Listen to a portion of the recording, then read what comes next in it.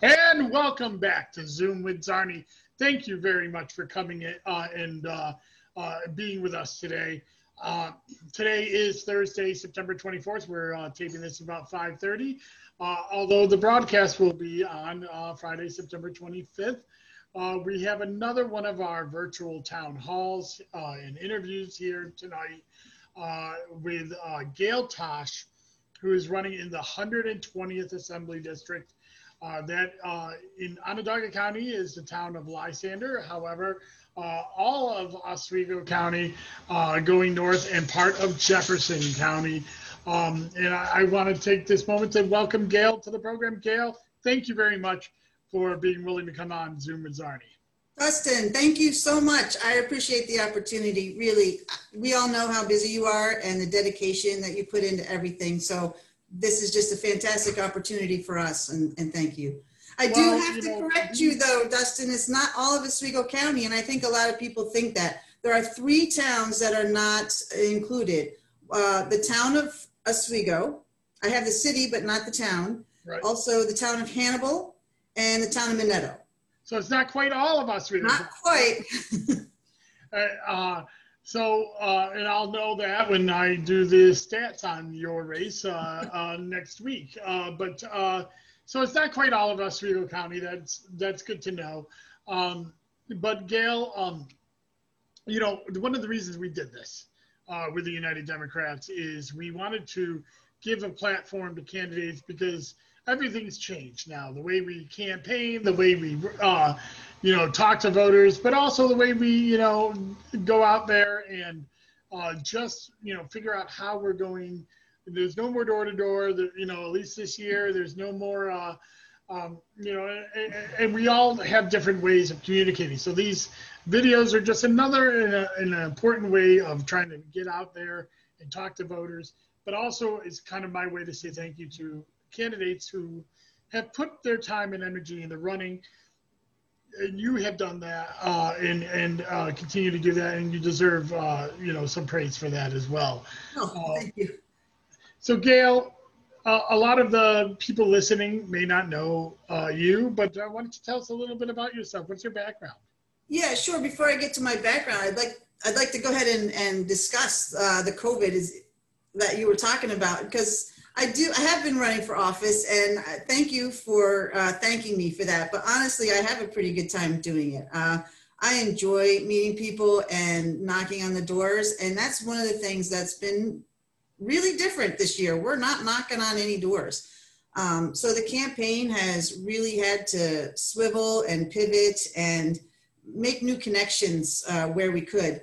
One of the things that we've been doing since the beginning is making a lot of phone calls. There's no more knocking on doors. We've been making phone calls, making sure in the beginning that everyone had what they needed during the COVID lockdown, that no one was left without necessities and things like that. But we have a fantastic digital campaign. We are on Facebook with lots of different types of videos. We email videos, we're on Twitter, and we have a YouTube channel. So I think that even though campaigning looks different, we are finding new roads to get to where we want to go to meet the voters. And this is great because as we move through COVID and into our eventual recovery period, we're going to have new skills. We're going to take some of what we've learned during this time and move it into our future. So I'm really excited about everything that's going to come out of this. But back to me, I am a political candidate, so there's nothing I like talking about more than myself.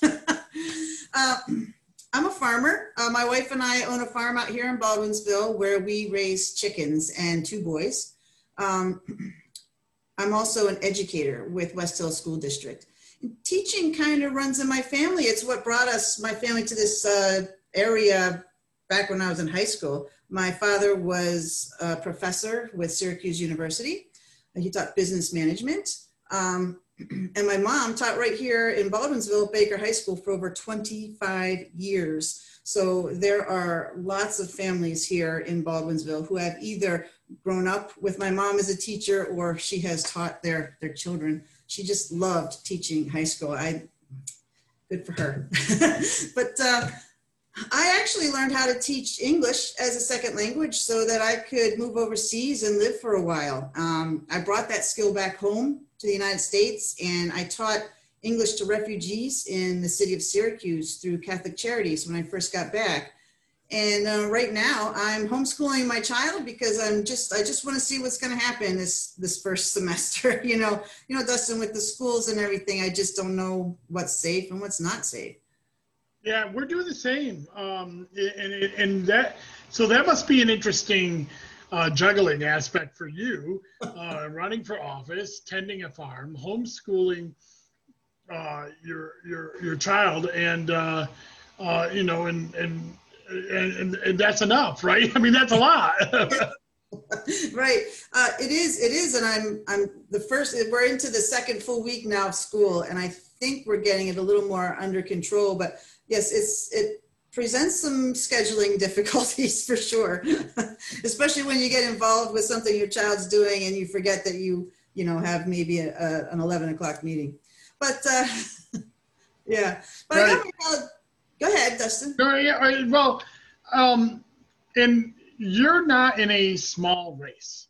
You're in a race for the 120th Assembly District. And we should mention that your opponent has been in this district for quite some time, but he's also the minority leader of the New York State Assembly, so Will Barkley. So this is not a easy race. This is a hard race. And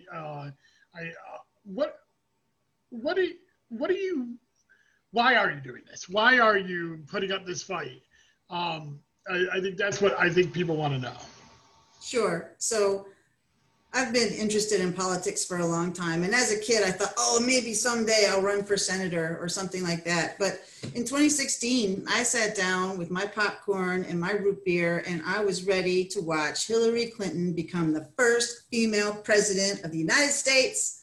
And we all know really how that turned out. And I'm just never going to forget the shock of watching Hillary Clinton lose to Donald Trump. And it hit me that night that I had done nothing to create the future that I wanted to see. I relied on other people to take care of it. And it turned out that, what happened was not what I wanted to see. The only person I could blame was myself. So I reached out to the Democratic Party in the area and I said, hey, what can I do? And they said, well, we could really use people to run for office. I started looking around at the local elections, and it turns out that most of our local authorities run unopposed. And when we have people who run unopposed, the voters don't get a voice. And I can't think of anything more un-American than that. And I truly believe in America. There are things about our country that just were the first in the entire world. It's sometimes hard to remember that our government, our Constitution is really the rough draft for so many governments around the globe. There are parts of our Declaration of Independence that really they just hit me right in the heart. And those words are, we are all created equal. We all have the same rights to life, liberty, and the pursuit of happiness. When I hear those ideals, I know I'm in America. I know I'm home. I've lived in other countries. I know it's not all the same there as it is here. But the truth is, I haven't seen these ideals being represented by our assemblymen. So I'm running because I want to make sure that we all have the same access to life, liberty, and the pursuit of happiness. So, and that's amazing. And that's why we're all in this, right? I mean, nobody got rich on public service. We're all in this, especially on our side of the aisle, but we're all in this to try to make our homes better and make our neighbors better and do all that. So what do you think is missing in the district? What would you like to bring to this seat that is not being brought right now? Sure. So our district is rural and it's poor. Poverty is one of the biggest, the the biggest issues that we face. And that affects lots of different things. It affects our healthcare choices. It affects, well, we have high unemployment. That's why a lot of us are living in poverty, and our schools are affected because, you know, our taxes go to fund those. So the biggest issue I think that we need to address is the lack of broadband, reliable broadband service in our district. I've experienced it myself when I'm out there trying to find an address of the one Democrat who lives out in the middle of nowhere, and I go to try and find their door, and I lose my GPS service. And I think to myself, well, this is pretty irritating. You know, like I'd like to be able to drive around. And when I got to that house, when I talked to that person about their internet, they said, well, we don't even have internet here. We don't have a cell phone. I don't own a computer. And I was just shocked that in 2020, when we rely on our technology for everything, we're checking our phones 20 times a day, we send emails, this is how we stay connected to people, that we don't have the access in our district to do that. So how are we going to participate in telemedicine, right? So we have one of the highest infant mortality rates. We have low life expectancy. We have substance abuse and suicide rates that are just off the charts. How can we participate in telemedicine? How can we get professionals directly into our living rooms if we don't have broadband? I think broadband should be classified as an essential utility, and everyone needs to be able to hook up to that service so that we all have the same tools of success literally at our fingertips. So, and these are things that aren't being brought to the district, mainly because you know, maybe lack of attention of your opponent, but also a lack of resources throughout the state. And the idea that you know, this district is being represented by a minority member, and probably a minority member that you know, for the foreseeable future. Is that you know, putting this district at a disadvantage? To be represented by the member of the minority right now does put our district at a disadvantage. I mean, it's great for the Republican Party here in our district to have the Assembly Minority Leader representing us. But even as the Assembly Minority Leader, he doesn't have access to the room where they're making decisions about the allocation of resources, because that room is owned by Democrats. And if we want to have a voice there, if we want to advocate for our district, and if we want to be able to pull resources home, then we need to have a Democrat in there speaking up for us and demanding that we get the attention and the investment from the state that we need and deserve to be successful. So, but, you know, one of the reasons it is being represented by, this district is being represented by a minority candidate, a Republican candidate, is because it does have a significant Republican tilt. At least, you know, the plurality is enrolled Republican, and so you're going to have to piece together a coalition to win. What are your plans on doing that? Sure. So from the beginning, even 2 years ago when I ran the first time, I've been reaching out to people in different parties. I've been forging those relationships and doing my best to get the message out, and it resonates with people. I've talked to Republican mothers who are upset because their children have gone away to college and they won't come home because there's no jobs. Oh, I say, what did your kids study? Oh, renewable energy. So I find it odd that here in our district, where we have plenty of wind resources, solar resources, water resources, that we can't keep our children home. So that resonates with parents across all political spectrums. You know, when I'm also an outdoorsman. So when I speak to groups of hunters or groups of other people who use the trails, you know, I have real things to say. I can, you know, make sure people know I'm not out to take people's guns. Yes, I'm a Democrat, but I'm also a hunter. I am with you in the fact that we need someone in that room who understands the outdoorsman and understands the tools that we use to do our trade, and can speak up for us in that room of Democrats who maybe we don't have as much experience in that room. So, right. And so, you know, first off, I'm on with Gail Tosh. She's running for Assembly 120th District, which is in the north part of Onondaga County, northwest Lysander, most of Oswego County and parts of Jefferson County. This is a rural district, right? You talked about broadband and talked about being a farmer. But, you know, there's the cities of Oswego and the village of Baldwinsville, or at least part of the village of Baldwinsville in the district. And so there are some urban and suburban aspects to it, but it's also highly rural as well. Does the incongruity of the district come into play here? I mean, you've got to speak to different types of people when campaigning.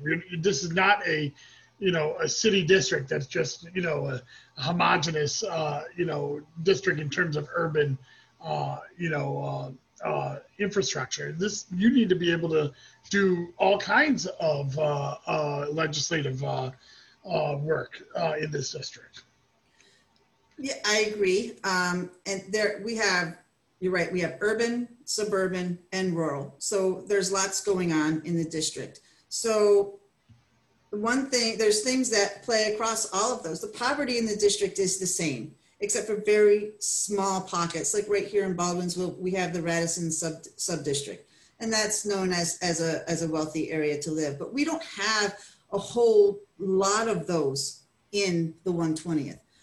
So poverty really cuts across every different type of class of living situation that we have, whether it's rural, suburban, or urban.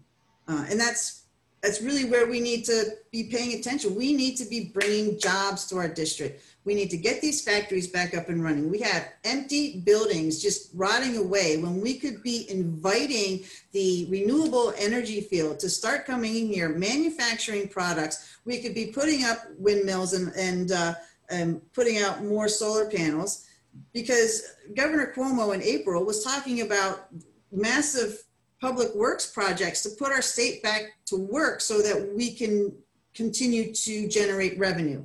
We need to be a part of that. His specific plan was to bring energy from upstate, western, central New York down to more populated areas. And that's exactly how we can fit into the new economy that's going to come out of the COVID. That's how we come out of our COVID into our recovery, where we were better than where we went in before it started.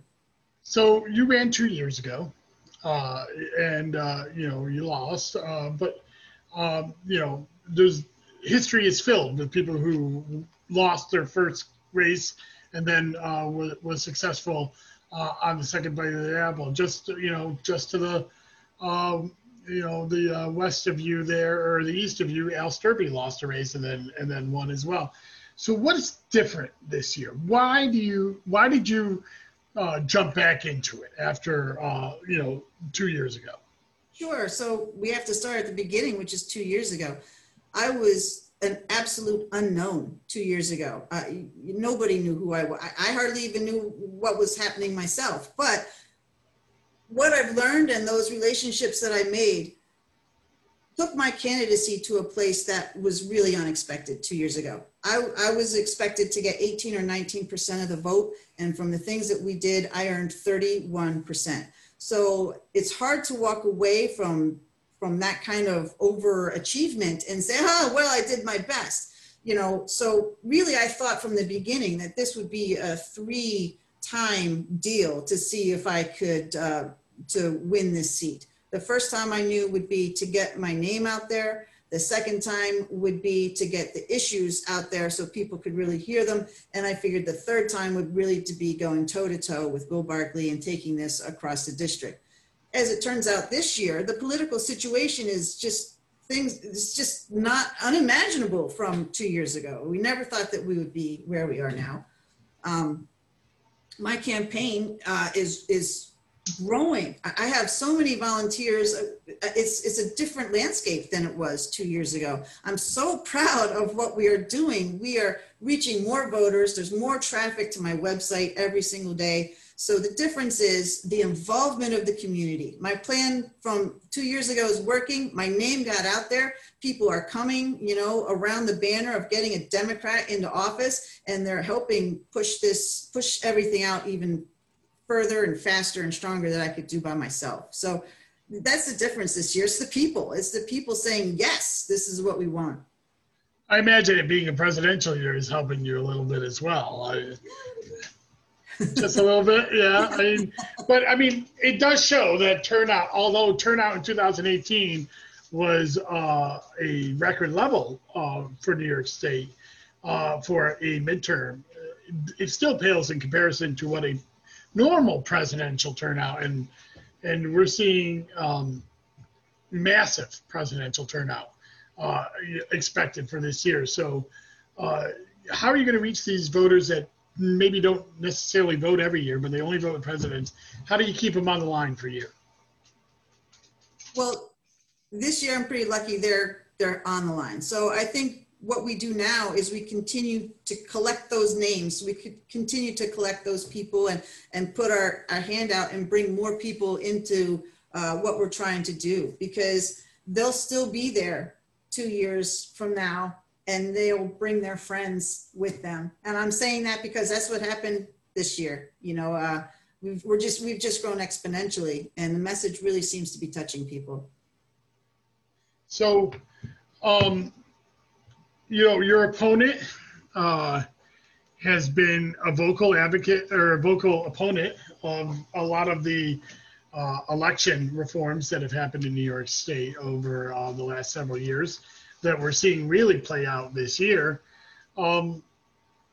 Is that something that you take issue with, or is that something that you're, you know, because I think, you know, some of the rural voters are really benefiting from these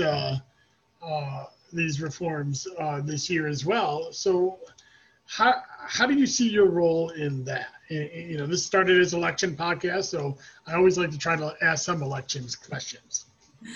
I think that as Americans, we should all have access to vote. That's what our society is based on. That's what everyone around the world looks to when they think about what they want their own system to be like. They want everyone to have the access to vote and to vote freely. And I say this with knowledge because I lived in a totalitarian country where they had the option to vote, but they were told who they would vote for.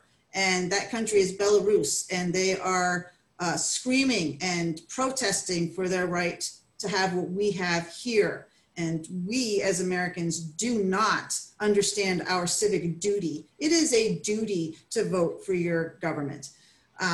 So I believe that we should automatically be registered to vote on our 18th birthday when we get out of prison and we've served our time and what we owe to our community. Then we should have the right to vote returned to us. To disenfranchise people from the right to vote is just wrong. It's just wrong.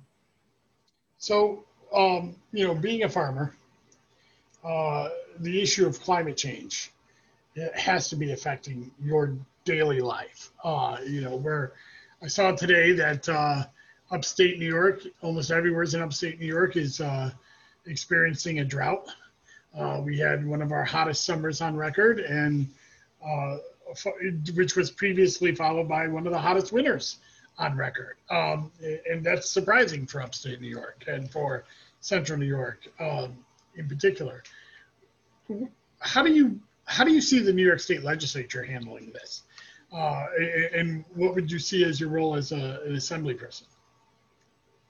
So climate change, yeah, the weather has been extremely wonky. And as far as being in the legislature, what I would assume is we would encourage all new construction to have alternative energy in some form in its construction.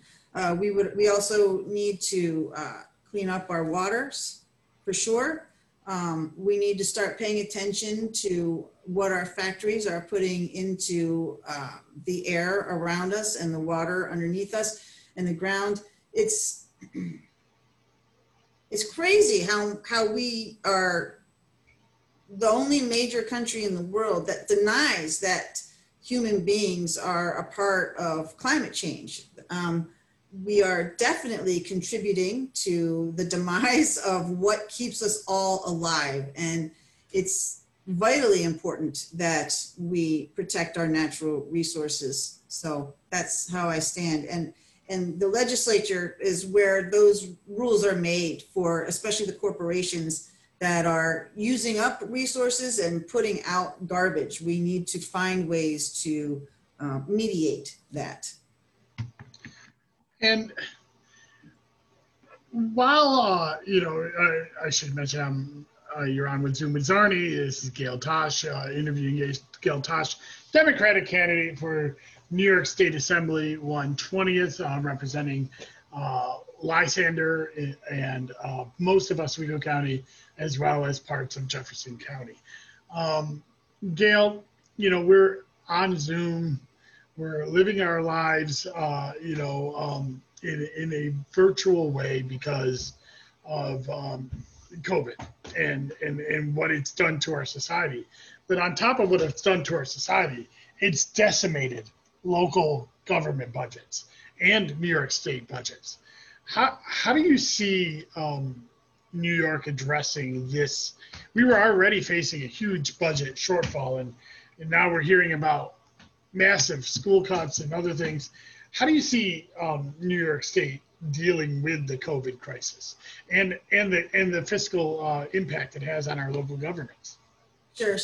So that's a great question. So first, going forward, after next year, I'm hoping that we are going to have a new administration in the White House. The federal government has not provided the relief that it's required to do. Especially all the way down to the local governments. Now, our state government, I'm on board with what Governor Cuomo was talking about with public works projects. We have a lot of public works that need to be done.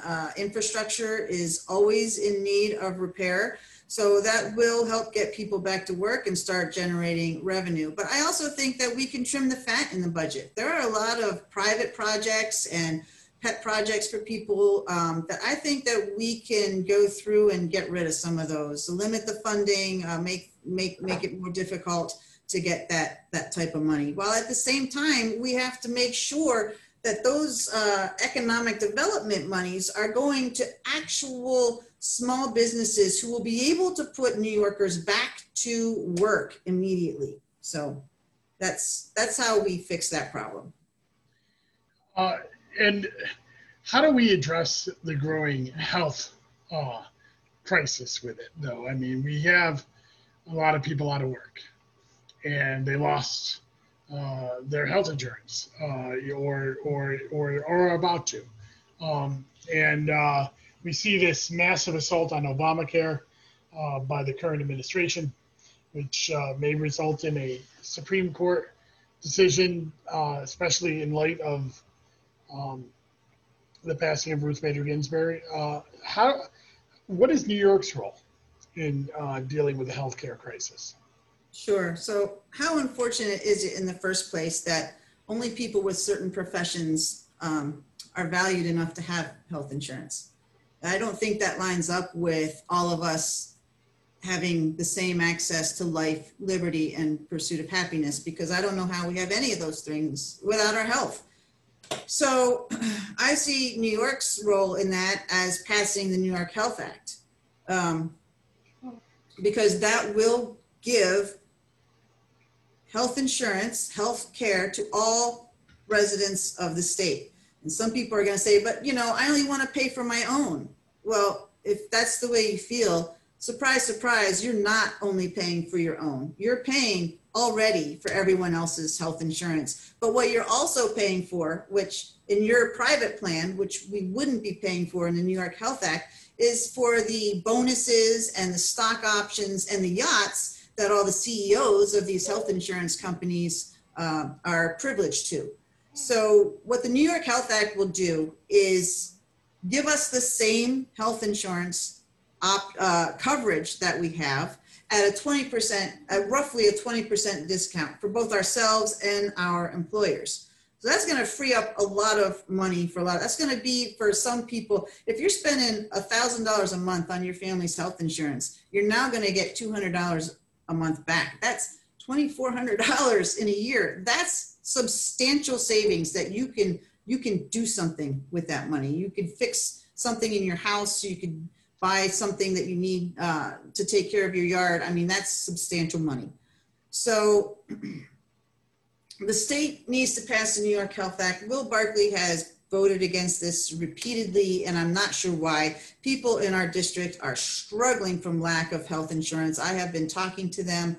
Talked to one person who spends his entire summer inside because he can't afford an EpiPen any longer and he's allergic to bees. I mean, where's his pursuit of happiness? Where's his access to liberty? Doesn't seem that he's getting it.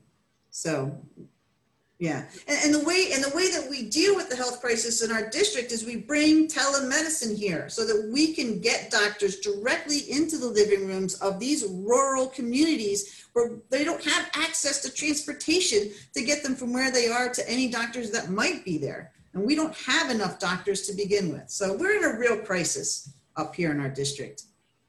Yeah, and but that leads back to broadband.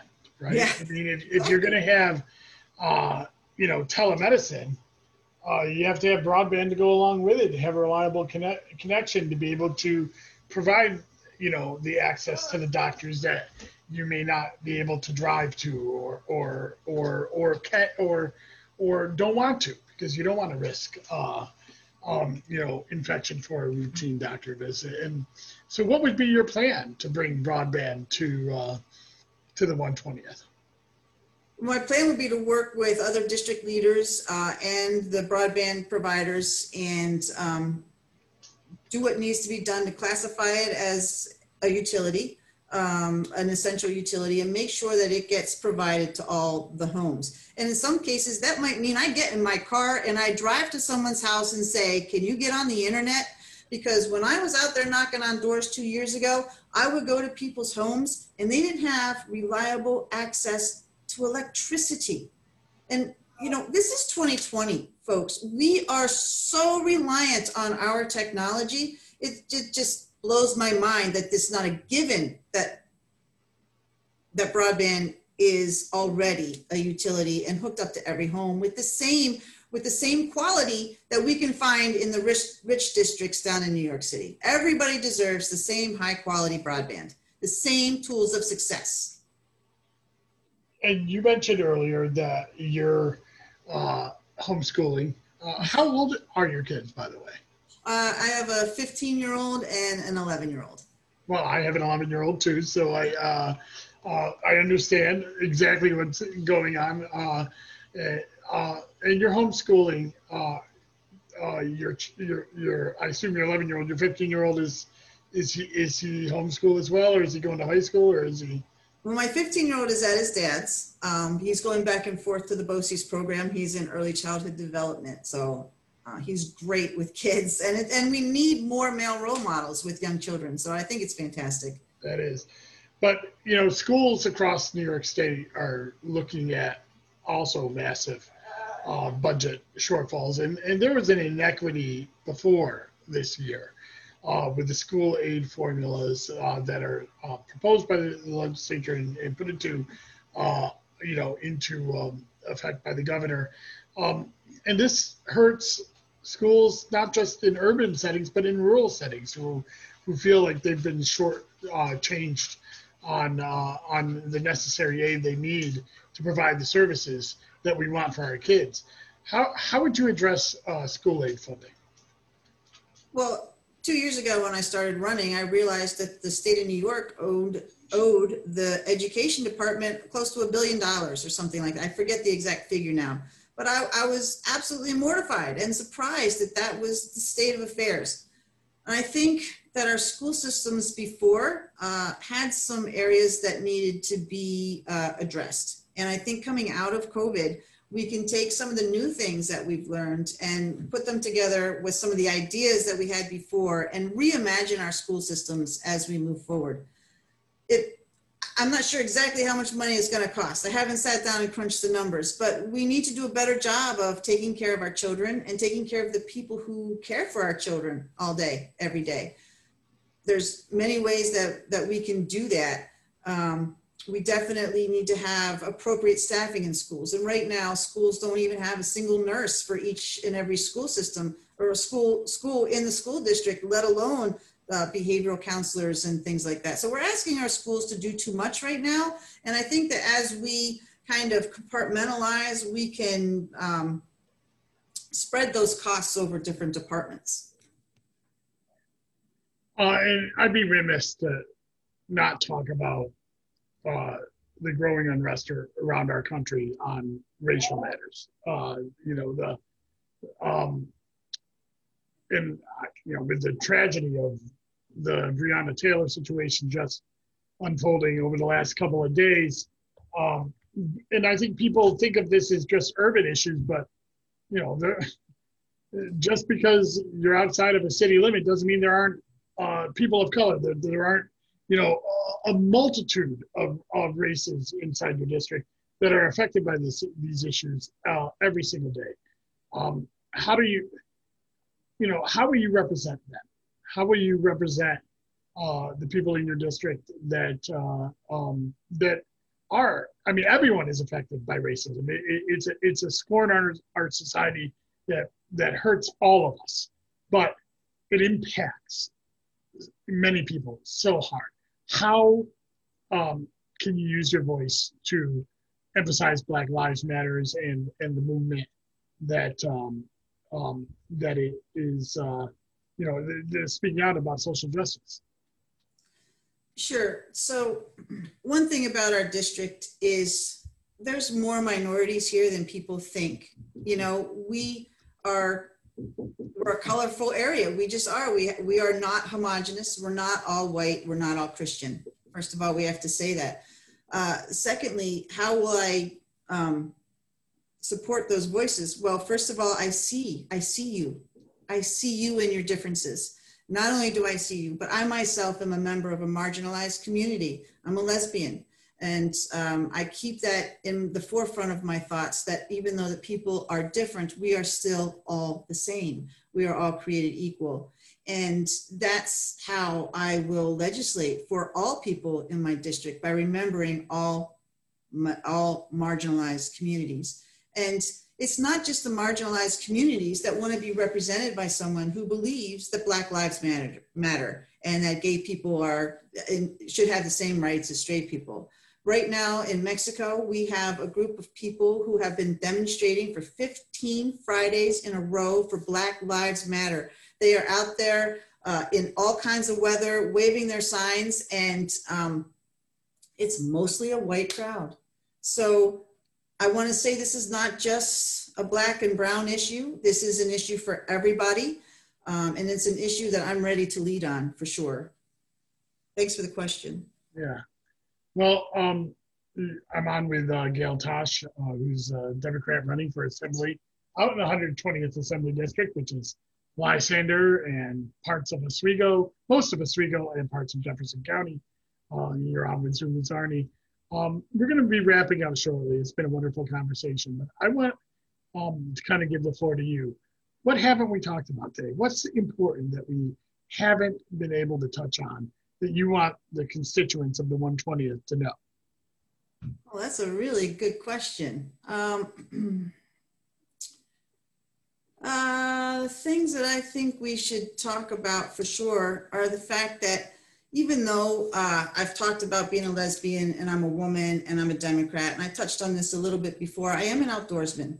And I definitely will keep those thoughts in mind as I pass legislation and have conversations with people who are making the laws who are not outdoorsmen. And that's the key, to make sure that while we are passing laws that will protect people from mass shootings, because we cannot allow these shootings to continue to happen. But at the same time, we can't push aside the needs of our outdoorsmen who are in many cases supplementing the food that they bring home to their families. So this is an important thing that we need to have that voice in the room. And the other thing I worry about is speaking truth to power. You know, my opponent, Will Barkley, who is the Assembly Minority Leader, has been talking about several different issues I don't necessarily think are priority issues for our district, but maybe for the whole state in general. And one of the things that he's been talking about